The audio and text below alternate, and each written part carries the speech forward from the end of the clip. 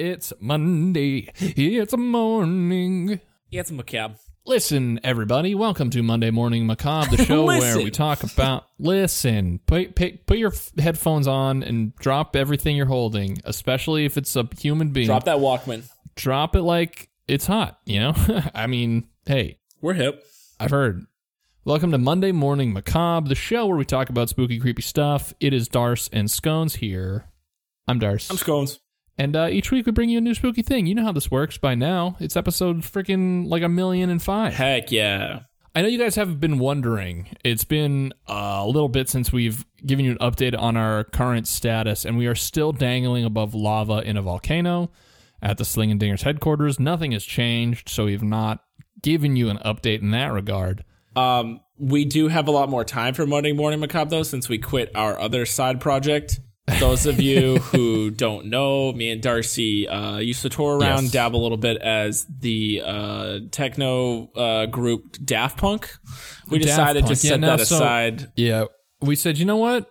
We need to focus on our primary income source. You, the listener. You, the fucking sucker.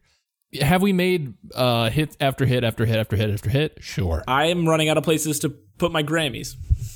Yeah. I have multiple grandmothers on my end as well, and I don't know where to put them. And we just needed to take a break, you know? The last time I've made a song that I enjoyed was the aforementioned Steam Machine from a few episodes ago. And here we are. I like Too Long, our song that's 9.5 minutes. I remember when we said we could make this 3, and then we're like, you know what?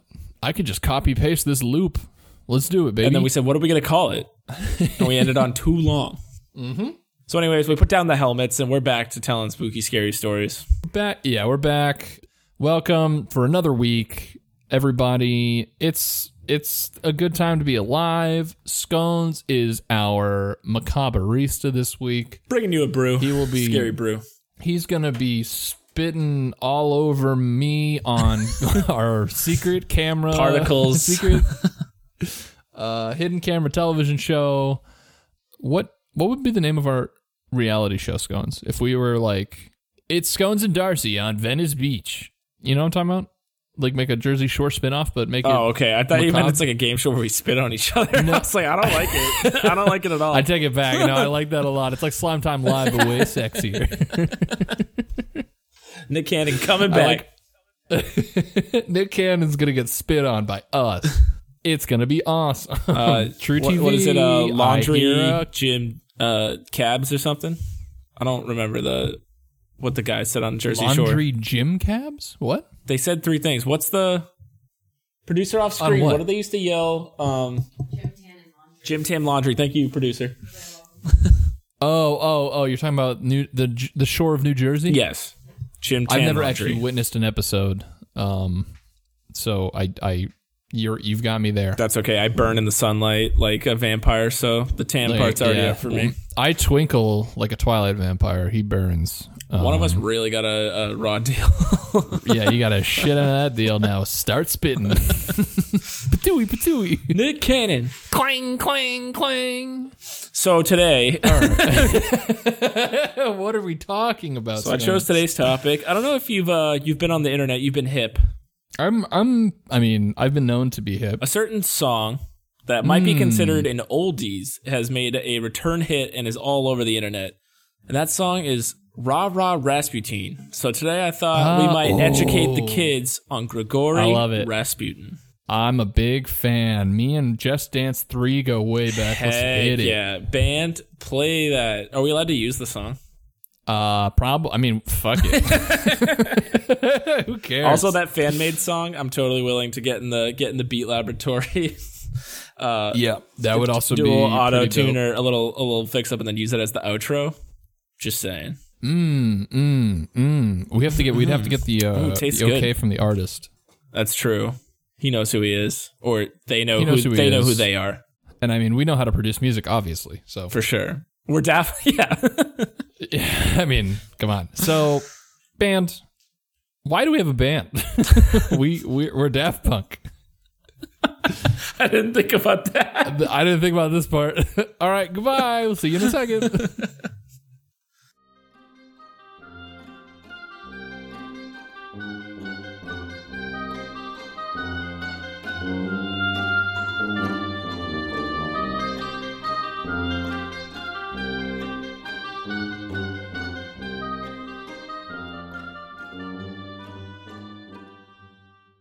Grigory, Grigory? no foolin' Rasputin. Yep.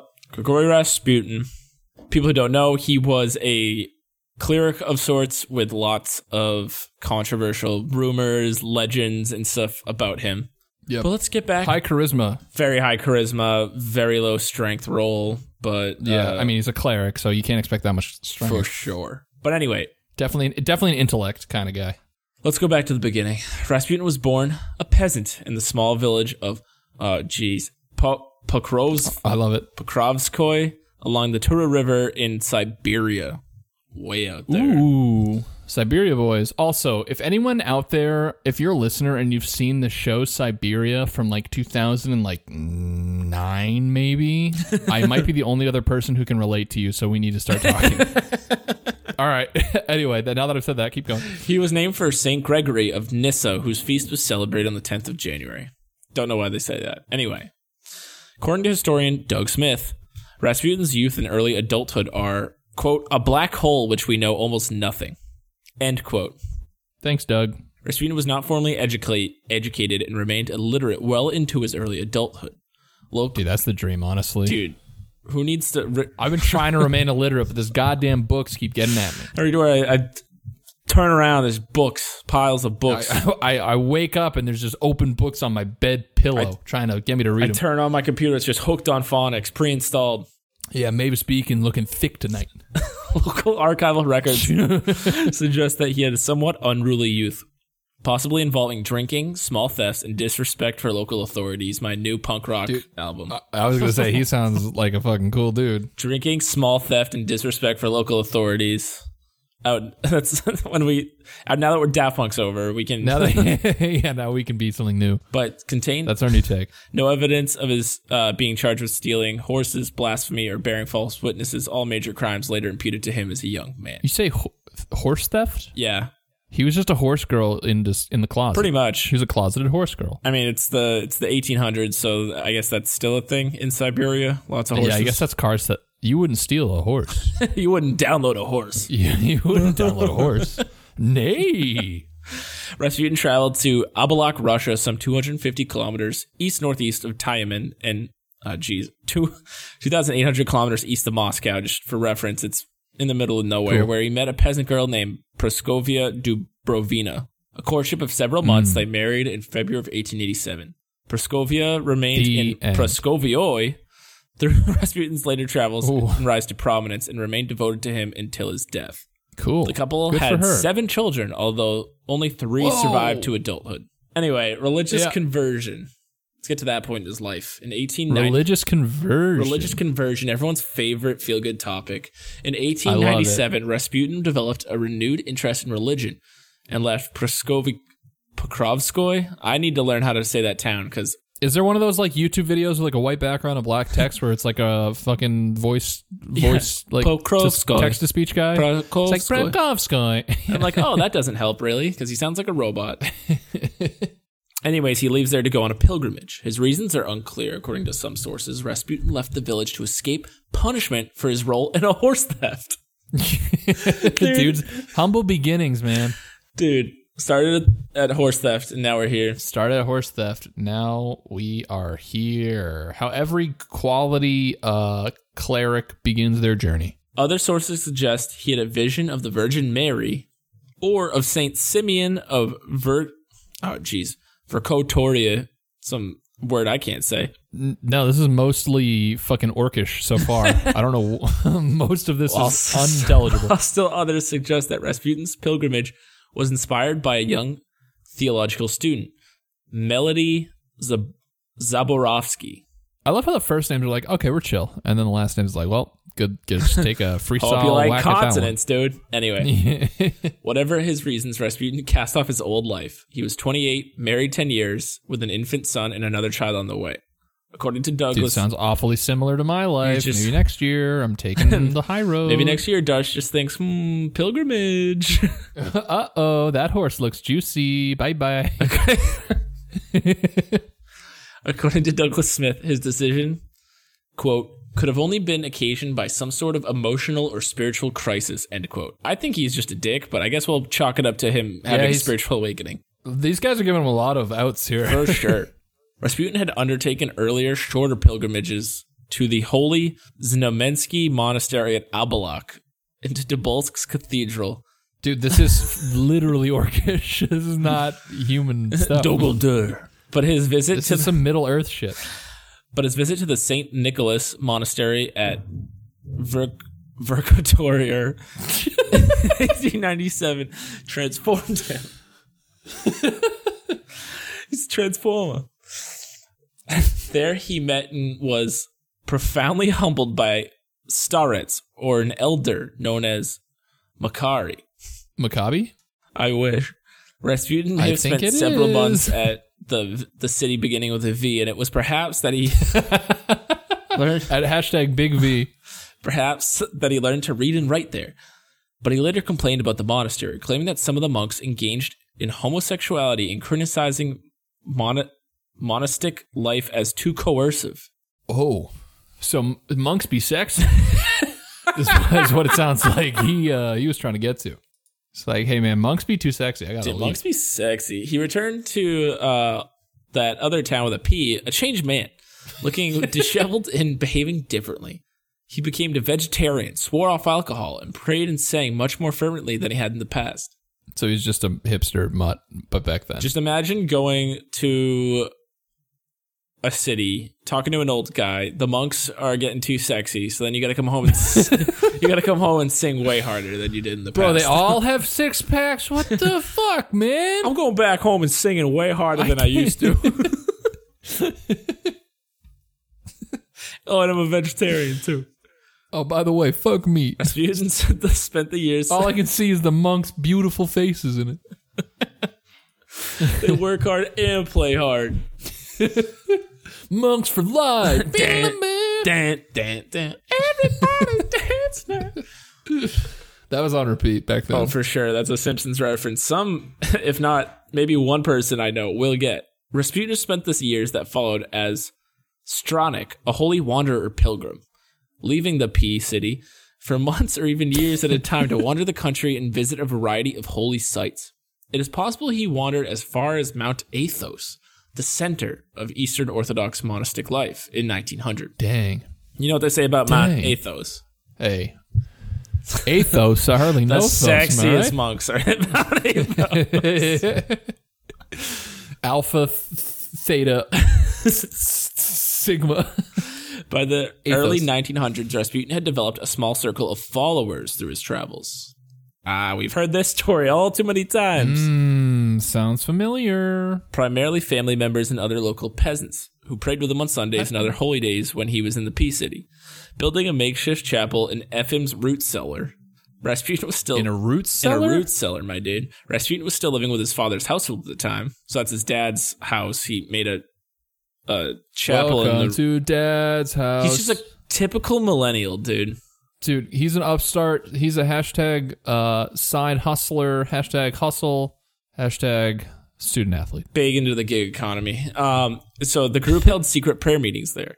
These meetings were the subject of some suspicion and hostility from the village priest. They're like, hey, you're doing underground Christianity? You can only do Christianity here. You got to do in the light Christianity. You can't run outside the house, gather in a little circle, and go. All this I cool, hope everything goes well. All this cool, sexy punk rock Christianity in the basements. It was rumored that female followers were ceremonially washing Rasputin before each meeting. That the group would sing strange songs, and even that Rasputin had joined the Khlysty, Khlysty, literally not a vowel in there. Khlysty. Ooh, Khlysty. Hey, Khlysty. The Khlysty are a religious sect whose ecstatic rituals were rumored to include self-flagellation and sexual orgies. Ooh, well, I love what kind of orgies are you having that aren't like necessarily sexual? Yeah, let's really have a think about it. I would have got it. Not like. Let's really dwell on this part. That's like, what the listeners want. According to historian Joseph Furman, however, repeated investigations failed to establish that Rasputin was ever a member of the Khlysty, and rumors that he was a Khlist, as for short apparently. Oh, okay, we got to be careful here. This is fucking minefield. Appear to have been unfounded. It's gonna like be some Russian mix of letters where it's pronounced like an F or something, and I'm way off. Rasputin's rise to prominence, the next chapter in our tale, dear. Actually, wait, dear listener, go to the bathroom, put it on pause, refill your popcorn if you want. I'm sure this is how you ingest your podcast. Yeah, I know you watch us or listen to us the same way you watch your favorite films. Yep. Popcorn in hand. Let's all go to the lobby. Let's all go to the lobby. Think of Scones as a giant hot dog with arms and legs, and I'm a popcorn box. The next phase for Daft Punk. Pretend we're 50s cartoon movie theater concessions. Rasputin's rise to prominence. Hope you're back in your seat, strapped in for the rest of our tale, listener. Word of Rasputin's activity and his charisma. It says charisma, so Darcy, you were dead on earlier. Told you. His charisma began to spread. He has a high charisma count. His charisma spread throughout Siberia, which I don't know if that means it got to all 18 people that live there, but... My charisma spread through college, and I was kicked out of my dorm. I remember we had a class all about the spreading of charisma, especially freshman year of college. Anyway, during the early 1900s. At some point during 1904 or 1905, he traveled to the city of Kazan. See, that one's easy. I like that city.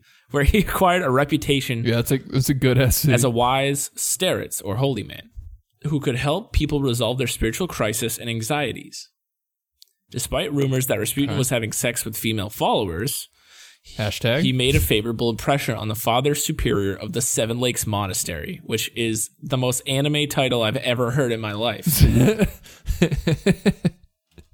Truth. So basically, the Father Superior of the Seven Lakes Monastery was outside Kazan, as well as local church officials, Archimandrite Andre and Bishop Chrysanthemos. Basically, Archimandrite Andre and Bishop Chrysanthemum gave him a letter of recommendation to Bishop Sergei, the whole crew, the rector of St. Petersburg at the time. And Alexander Nevsky Monastery arranged for him to travel to St. Petersburg. So St. Petersburg. At this time, St. Petersburg is the capital kind of main city in Russia. Of the world. I think it wasn't it, before the whole revolution? Yes. Who knows Russian history? Yes, it was prior to the old USS Stinker. When all the old Russian family had a bunch of oopsie-whoopsies. Yeah. Upon meeting Sergei at the Nevsky Monastery, Rasputin was introduced to church leaders, including Archimandrite Theophan, inspector of the theological seminary, who was well connected in St. Petersburg society and later served as confessor to the Tsar and his wife. For those of you who don't know, Tsar is like the dude. He's like essentially a king big kind of figure. Yeah, he's the big boss. Theophan was so impressed with Rasputin that he invited him to stay in his home. Theophan became one of Rasputin's most important and influential friends in St. Petersburg. So at this point, Rasputin's just social climbing. Dude, this is the come up. So hard. Yeah, this is pretty wild. He just got retweeted by like LeBron James, and now everyone's following him. That's all it takes, baby. It was these. All it takes is that one LeBron James retweet. We tweet. One retweet, please. Mr. LeBron James. Hey, Chrissy Teigen, we're still waiting for that one retweet. Yeah, we could really use that retweet. Chrissy. It was through these meetings that Rasputin attracted some of his early and most influential followers. So not those old followers from the small town church. Yeah. He's onto those new followers in St. Petersburg. Yeah, he's joined the rival follower gang where they have like sponsorships and nice gear. He's in that what do they call the place where all the TikTokers live? There's always L.A. No, isn't there a name of like a compound? Something like really scary and creepy. TikTok compound? I'm pretty sure it's like really creepy. Oh God. Anyway, but he's at that. He's at that for Russian Christians at the time. Yikes. Alternative religious movements such as spiritualism, which we've talked about at length in many episodes, and theosophy, which I don't know what it is, had become popular among cities' aristocracy before Rasputin's arrival in St. Petersburg. Many of the aristocracy were intensely curious about the occult, hell yeah, and the supernatural. I like you that. Listeners, this is that shit we do like. We like you that. We like you that. We nicely rap. Rasputin's ideas and, quote, strange manners, end quote, made him the subject of intense curiosity among St. Petersburg's elite, who, according to historian Joseph Furman, were also, quote, bored, cynical, and seeking new experiences, end quote, during this period. This is like that episode of Peaky Blinders with the Russians. They do really scary stuff because they're bored. Dude, when is that new season coming? This is important. All right, so they started filming again. So we're back on track. Okay. And so they've actually announced that instead of doing 2 more seasons, they're going to do 1 more season in a movie. One more in a movie, right? Yeah. So I don't know how I feel about that, but that's for another podcast. Rasputin's appeal may have been enhanced by the fact that he was also a native Russian, unlike other self-described, quote, holy men. According to Joseph T. Furman, Rasputin stayed in St. Petersburg only for a few months on his first visit and returned to that city that begins with a P in the fall of 1903. Historian Dougie Smith is back, however, argues that it Big D in the Smith table. The Smith family farm. However, argues that it is impossible to know whether Rasputin stayed in St. Petersburg or actually returned. Regardless, Rasputin had, by 1905, Rasputin had formed friendships with several members of the aristocracy. The big time Twitter people. The big time boys. Including the, quote, black princesses. What is that? Their names are Militsa, and Anastasia of Montenegro. Ooh. They had married the Tsar's cousins. And I guess we're just known as the Black Princesses. They were instrumental in introducing Rasputin to the Tsar and his family. So we're at the top, people. We made it. We out here, Rasputin. Rasputin's going viral. He essentially, the 1905 version of going viral was him, for sure. Yep. For sure. Rasputin first met the Tsar on the 1st of November 1905 at the Petrov Palace. The Tsar recorded the event in his diary. What a nerd. Writing that he and Alexandra had, quote, made the acquaintance of a man of God, Grigory from Tobolsk province. Rasputin returned to the city that begins with the P shortly after their first meeting and did not return until July of 1906. However, when he did return, Rasputin sent Nicholas, the Tsar, a telegram asking to present the Tsar with an icon of Simeon of Verkhoturye. Jesus Christ. He met with Nicholas and Alexandra on the 18th of July and again in October, when he first met their children. That's wicked important. Rasputin was first introduced to the Tsar and the Tsarina as a healer who could help their son, Alexei, who suffered from hemophilia. Well, Joseph Furman speculated that it was October 1906 that Rasputin was first asked to pray for the health of Alexei. So this is a big deal. So for those of you who don't know, the Tsar family, kind of like the royal family of England, deals with the genetic problem of hemophilia. Interesting. Meaning they're vampires, right? Isn't that what that means? Exactly. They have to drink the blood of the innocent. Yep. It's adding up. Much of Rasputin's influence with the royal family stemmed from the belief that Alexandra and others that he had on several occasions eased the pain and stopped the bleeding of Alexei. According to historian Mark Farrow, the Tsarina had a passionate attachment to Rasputin, believing that he could heal her son's affliction. Okay. Harold Schuckman wrote that Rasputin became a, quote, indispensable member of the royal entourage. So this dude's like, he's as hot as they come at the moment. Okay. Cool. During the summer of 1912, Alexei developed a hemorrhage in his thigh and groin after a jolting carriage ride near the royal hunting grounds at Spala, which would cause a large hematoma. In severe pain and delirious with a fever, Alexei appeared close to death. In desperation, Alexandra asked Voryubova to send Rasputin, who was in Siberia, a telegram asking him to pray for Alexei. Rasputin wrote back, saying to Alexandra that God has seen your tears and heard your prayers. Do not grieve. The little one will not die. Do not allow the doctors to bother him too much. Yikes. The next morning, Alexei's condition was unchanged, but Alexandra was encouraged by the message and regained some of the hope that Alexei would survive. Alexei's bleeding would stop the following day. Whoa. Yeah, so this is like why Rasputin can just pretty much do whatever the fuck he wants at this point. Cool. Historian Robert K. Massey has called Alexei's recovery one of the most mysterious episodes of the whole Rasputin legend. The cause of the recovery is unclear.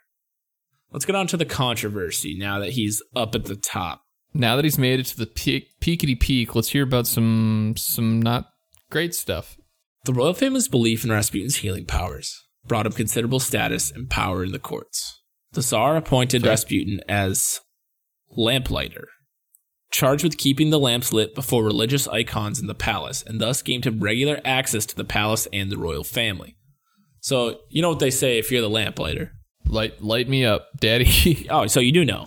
Yeah. I was like the first guy to do it. Wow. By December 1906, Rasputin had to come close enough to ask a special favor of the Tsar that he be permitted to change his surname to Rasputin Novy, or Rasputin the New. Nicholas granted the request, and the name change was speedily processed, suggesting that the Tsar's favor at that early date. Rasputin used his position to full effect, accepting bribes and sexual favors from admirers and working diligently to expand his influence. It sounds just like anyone in politics ever. Oh, yeah. Cool. Rasputin soon became a controversial figure. He was accused by his enemies of religious heresy and rape, was suspected of exerting undue political influence over the Tsar, and was even rumored to be having an affair with the Tsarina. Opposition to Rasputin's influence grew within the church. In 1907, the local clergy in that city that begins with a P denounced Rasputin as a heretic, and the Bishop of Tobolsk launched an inquest into his activities, accusing him of spreading false Kleist-like doctrines. In St. Petersburg, Rasputin faced opposition even more from prominent critics, including Prime Minister Peter Stolypin and Okhrana, the Tsar's secret police. Having ordered an investigation of Rasputin's activities, Stolypin confronted the Tsar about him, but did not succeed in reigning in Rasputin's influence. In 1909, Kayonya Berlatska, who had been one of the Rasputin's early supporters in St. Petersburg, accused him of raping her. She went to Theophan for aid, and the incident helped to convince Theophan that Rasputin was a danger to the monarch. Yikes. Rumors multiplied that Rasputin had assaulted female followers and behaved inappropriately on visits to the royal family. In particular, with the Tsar's teenage daughter, Olga and Tatiana, rumors reported wildly in the press after this.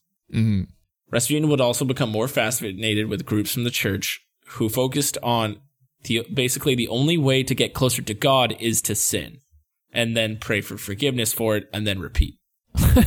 What a way to think about it. What a way to justify being an asshole. Yeah, I was going to say, no, that's the only way I can get closer to God is by spitting in your onion rings. If I'm not an asshole, I can't be... I don't know, dude. It's so stupid. Anyway, World War I. The dissolution of... with World War I became the dissolution of feudalism and a meddling government bureaucracy all contributed to Russia's rapid economic decline. Many laid the blame on Alexandra and her evil spirit Rasputin. One outspoken member of the Duma, Vladimir Purishkevich, stated that on November 1916 that he held the Tsar's ministers had, quote, been turned into marionettes whose threads had been taken firmly in the hand of Rasputin. So basically people think he's like controlling all of Russia and he's like hypnotized and like seduced the Tsarina. He's got some supernatural stuff going on and he's also got some political stuff going on. And if you see the guy, he is the creepiest looking dude in pictures. Yeah, he's not a very good he doesn't look healthy so much, I'd say. And he's got these eyes that in pictures look like they're not really there. I don't know how to describe it. They don't look like real eyes. Realize. Everyone out there? They're very, like, intense. Anyway, so once you're at the top, obviously causing a lot of controversy, there would be the assassination attempt. On the 12th of July, 1914, a 33-year-old peasant woman named Choyonya Guseva attempted to assassinate Rasputin by stabbing him in the stomach outside his home in Pokrovskoy. I'll go Pokrovskoy. Sure. Guseva, the stabber, was a follower of Iliador, a former priest who had supported Rasputin, but before denouncing his sexual escapades and self-aggrandizement in December of 1911. These words, man. These sound still Middle-earthy. That guy's name was not... This is D&D. It's a very Game of Thrones situation going on, too. A radical conservative and anti-Semite, Iliador had been part of a group of establishment figures who had attempted to drive a wedge between the royal family and Rasputin in 1911. While this failed, Iliador was banished from St. Petersburg and ultimately defrocked, whatever defrocked means. Defrocked is removed of all titles, I believe? Yikes. Guseva claimed to have acted alone when she stabbed him, having read about Rasputin in the newspapers and believing him to be a false prophet and even an antichrist. So we think this guy's the antichrist at this point. Yeah. Both the police and Rasputin, however, believe that Iliador had instigated the attempt on Rasputin's life. Iliador fled the country before she could be questioned, and Guseva never found not responsible for actions by reason of insanity. So basically, she stabbed him. He was like, get out of here. He was like, ow. Hey, stop. Come on. Guys. Stop it. We just need to remember, this all started from a little horse thief. You know, look where he's at now, getting stabbed by. So, listener, look to your left. Look to your right. One of these people could steal a horse. influence global politics. A group of nobles led by Prince Felix Yusupov, Grand Duke Dmitry Paklovich, and right-wing politician Vladimir Paruskevich decided that Rasputin's influence over the Tsarina threatened the empire and concocted a plan in December 1916 to once again attempt to assassinate him, apparently by luring him to the Yusupov's Moika Palace. You know how nice Moika Palace is. I don't know how you could say no. Dude, in the springtime, the cherry blossom trees. Oh my God, the chrysanthemums in the garden bed. Oh, to die for. To die for. Rasputin. To die for. So basically, he would be invited to the Moika Palace, where the Yusupov claims that he invited Rasputin to his home shortly after midnight and ushered him into the basement. Yusupov offered Rasputin tea and cakes, which had been laced with cyanide. Ooh. Rasputin initially refused the cakes, but then he began to eat them, and to Yusupov's surprise, appeared completely unaffected by any of the poison. It's like that scene in Game of Thrones with the red witch. Like Exactly. Rasputin, same deal. Rasputin, just being an absolute Chad at the moment, asked for some of Madeira's wine to wash it down. Little did he know the wine had also been poisoned. Rasputin would drink 3 glasses and showed no sign of distress.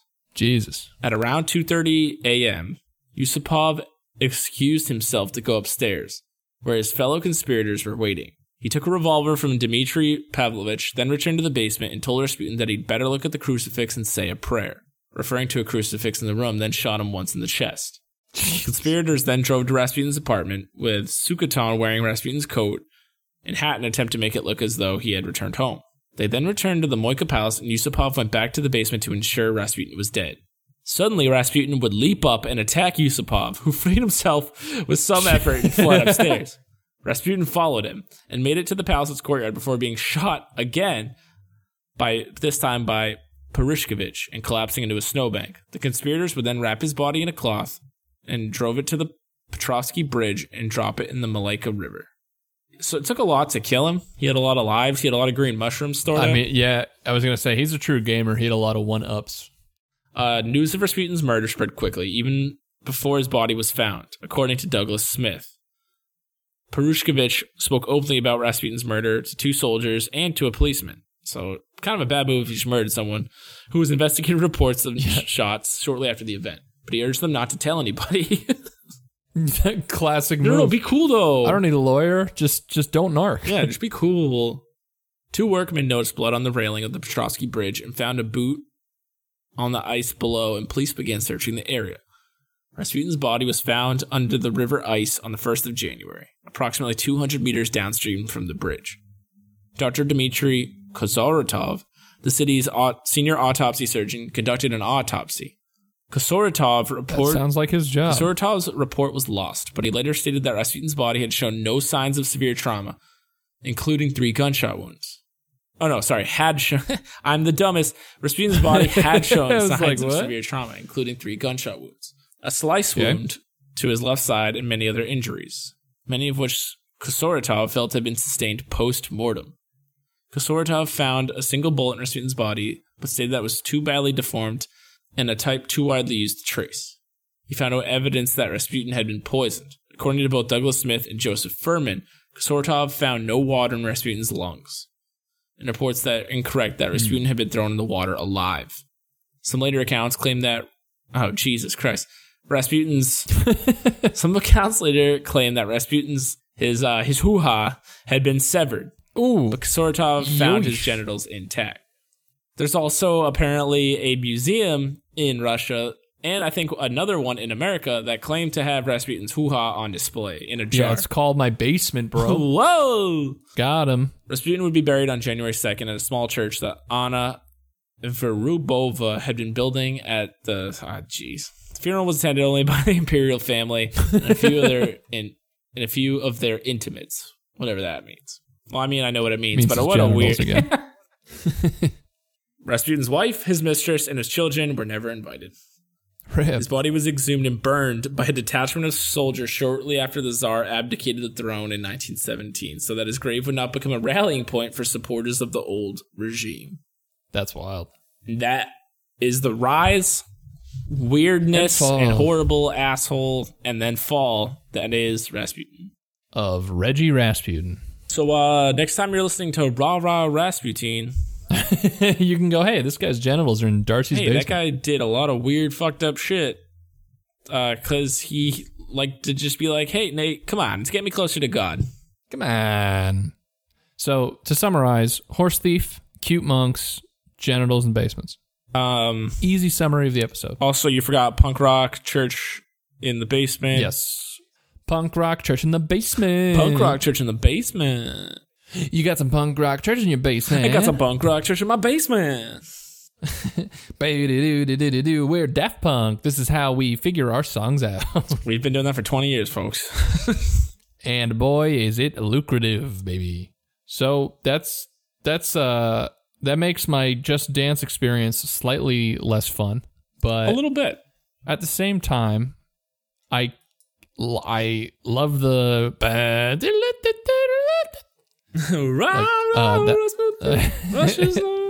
we'll play it. Who cares? Who's gonna DMCA us? It was a shame how he carried on. Yeah, it's one of those guys that like everyone, you like kind of know the name, but you don't realize he's a crazy dark wizard. Yeah, who controlled like one of the most powerful royal families at the start of the 20th century. And was just a dude who did that. Like, he's just a guy. And if you see this dude, you're going to be like, wow, my nightmares are now populated by one man. His beard, he's got a wild beard. He looks like a Stephen King villain. Yeah. Yeah. His eyes are wild. I can't even look at the picture. He won't say it, but I'll say it. Scone's trying to say that he's a cutie. He's a cutie, and it's official. Listen, you don't hang out with the sexiest monks around. And not pick up a thing or two about how to look good. So that's Reggie Rasps. And I don't know why I like calling him Reggie. Old Reggie. It feels right. If you leave a comment if you guys have ever met Rasputin, because he could still be alive. Leave a comment and be like, hey, Scones is an asshole. I'm from Russia or of Russian descent, and those words aren't that hard. But guess what? I'm a dumb American, and they're very hard for me. And you're probably from that P city, so whatever.